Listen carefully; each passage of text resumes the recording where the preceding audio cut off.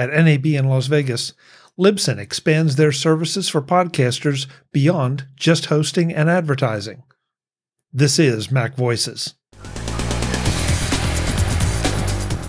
Today's MacVoices is supported by MacVoices After Dark. Uncensored, off-topic, and always off the wall. MacVoices After Dark is available as a benefit to our Patreon subscribers. Sign up at patreon.com/MacVoices. Welcome to MacVoices. This is the talk of the Apple community, and I'm Chuck Joyner. Folks, it is time for our annual visit with Rob from Libsyn. We do this every year at NAB, Rob, and I swear we're going to do it more often, and we never do. We just wait till the next year. Well, it's better in person, right? It is better in person, and the funny thing is, as I was coming to NAB, I thought about you, and I thought, well, we just talked, and then I realized it was a year ago. It was, yeah. There's not that many shows you can go to anymore these days. Things have a lot less shows now. Yeah, but I also feel like I'm in a time warp. Everything seems to be speeded up, or maybe it's just me. Well, is it just because during COVID everything slowed down? Now things are back to normal speed? That may be. That's good. Dr. Rob, folks. So how are things going with Libsyn? It seems like I see you guys everywhere and doing a lot of stuff. Doing good. I mean, we've had a lot of acquisitions. We've acquired AdvertiseCast, Podcast Ad Reps, Podgo, Julep in Germany, Glow.fm, and Auxbus. So we acquired like 5 or 6 companies in the last few years. We're now up to 150 employees in 30 states in the U.S., plus Canada, Germany, Spain, and Mexico. We have people. So we've really expanded. Okay, so I've got to ask that because that's a little bit of a surprise. So why do you have people in 30 states when you are a podcast host or hosting company that is online? That's why. Because we let our employees be wherever they want to be. So we got a lot of people working from home. Our main devs are in Pittsburgh, but even the developers have an option to work a certain amount from home. And then I've always worked from remote since 2007, and we have other people that have same way. But we just have a lot more people working remote.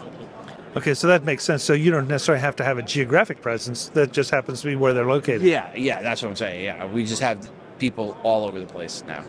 I'm so tempted to take this off into a deep discussion of remote work, but we won't do that. But with all those acquisitions, are you adding services or expanding existing services? Yeah. So one of the things we added on the audio side, we've added our what we call auto ads program, where we bring programmatic ads into the podcast. So you pick a few categories or tiers of categories, and then we will go fill your content with ads.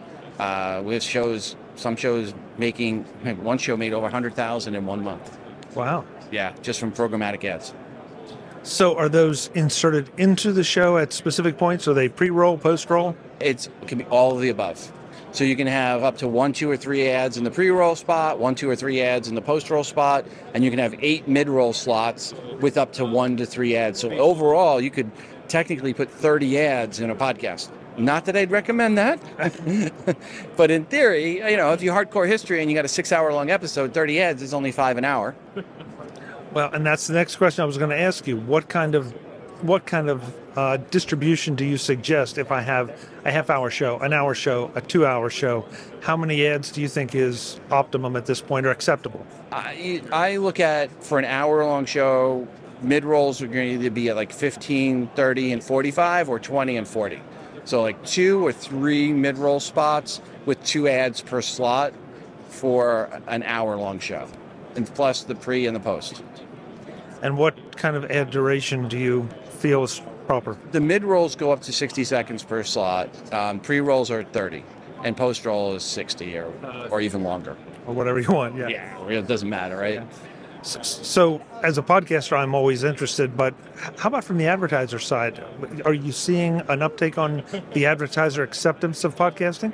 Oh, yeah, absolutely. I mean, the amount of ad revenue has just incrementally increased the last few years. But we were looking at it, if you looked at what the amount of ad spend in 2021 and 2022 was combined, it's probably more than the history of podcasting. Okay, that's interesting. Yeah. Pandemic driven or? Technology and audience driven. People ask, why is this? Just because more people are listening to podcasts. Build it and they will come. Well, we built it, and the advertisers are now coming. Okay. This is a personal fun one. Yeah. But I know an organization who has produced their own podcast, except that there's no RSS feed. It's just posted on a website somewhere. That's not a podcast. Well, you and I know that, Right. but and I feel almost obligated to call them out on it. It's like, no, that's not a good idea. I mean, is that? I would gently mention it to them. Well, I guess my question though is that a good thing, in the sense that theoretically they're using the term podcast because that's the way they perceive it, and is that a plus for us? It's a plus for the word podcast. It's disappointing when people use that word podcast but don't actually have an RSS feed, because you can't be a podcast without an RSS feed. Now, it's a plus just because people say, hey, I got a podcast. Eventually, you know what? They'll probably get an RSS feed, and they probably will eventually become a podcast. Someone will gently say to them, hey, I can't get your podcast on Apple Podcasts. And they'll get enough people say, I can't find your podcast on Apple Podcasts or Google Podcasts or Spotify, that eventually they'll go, well, maybe we should get an RSS feed, or how to actually get it in there. They might not really know that it's not a podcast. They don't understand that. That's a fair point. And, I hate to be the one to go geek on them and say, you're really not. That's my job, right? Literally, that's my job. Right, I'll send you a link, and Send then me you the link. I will say it to them. I'm more than happy to say, hey, I saw you had this content up. I was looking all around to find your feed to subscribe to your podcast, but I don't see it. Have you ever thought of making it an actual podcast? And by the way, I have the service for you. Yes. And by the way, yes, if we can help you do that. How about podcaster services outside of advertising? Because things are expanding so much. We keep hearing about generative AI, ChatGPT, all those things. Well, one of the features that we actually did add for services for podcasters is called Libsyn Connect. So think of it like Zencastr or Zoom, but only audio. So it's really designed just for audio podcasters. So you can do an audio call at 2, 3, 5, 15 different people if you wanted. And it's a double ender, triple ender, quadruple ender, depending on how many people you have. Record in uncompressed wave, each individual person. And here's the best part, there's no drift.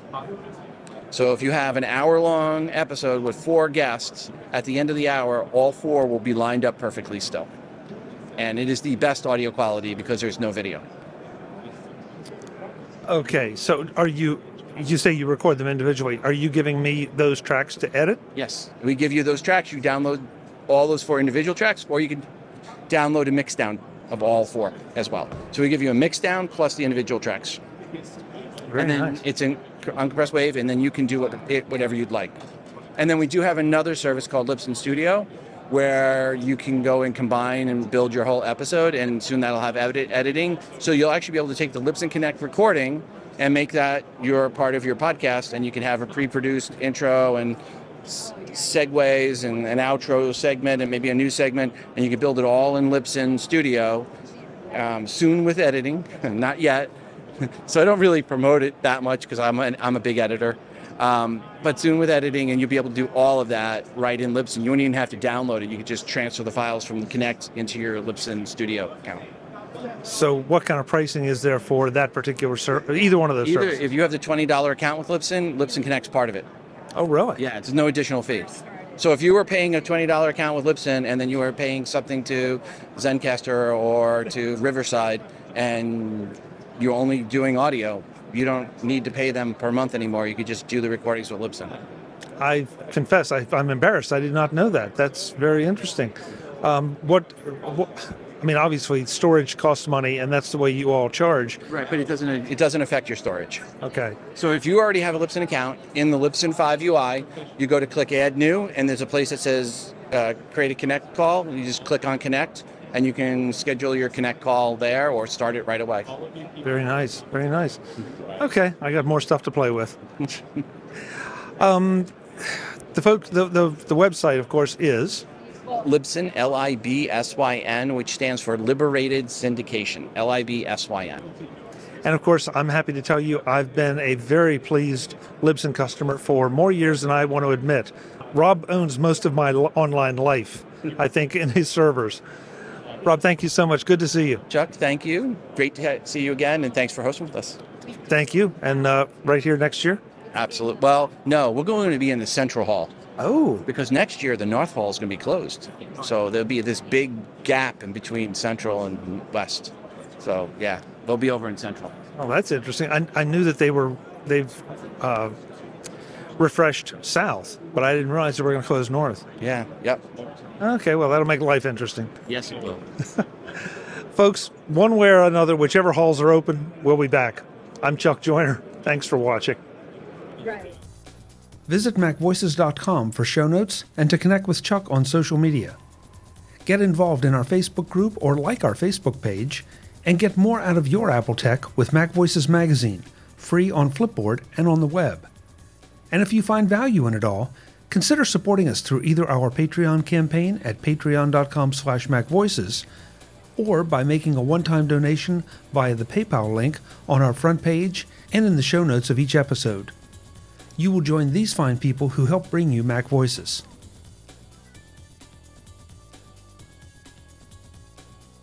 Advertising handled by Backbeat Media at backbeatmedia.com. Bandwidth provided by CacheFly at cachefly.com.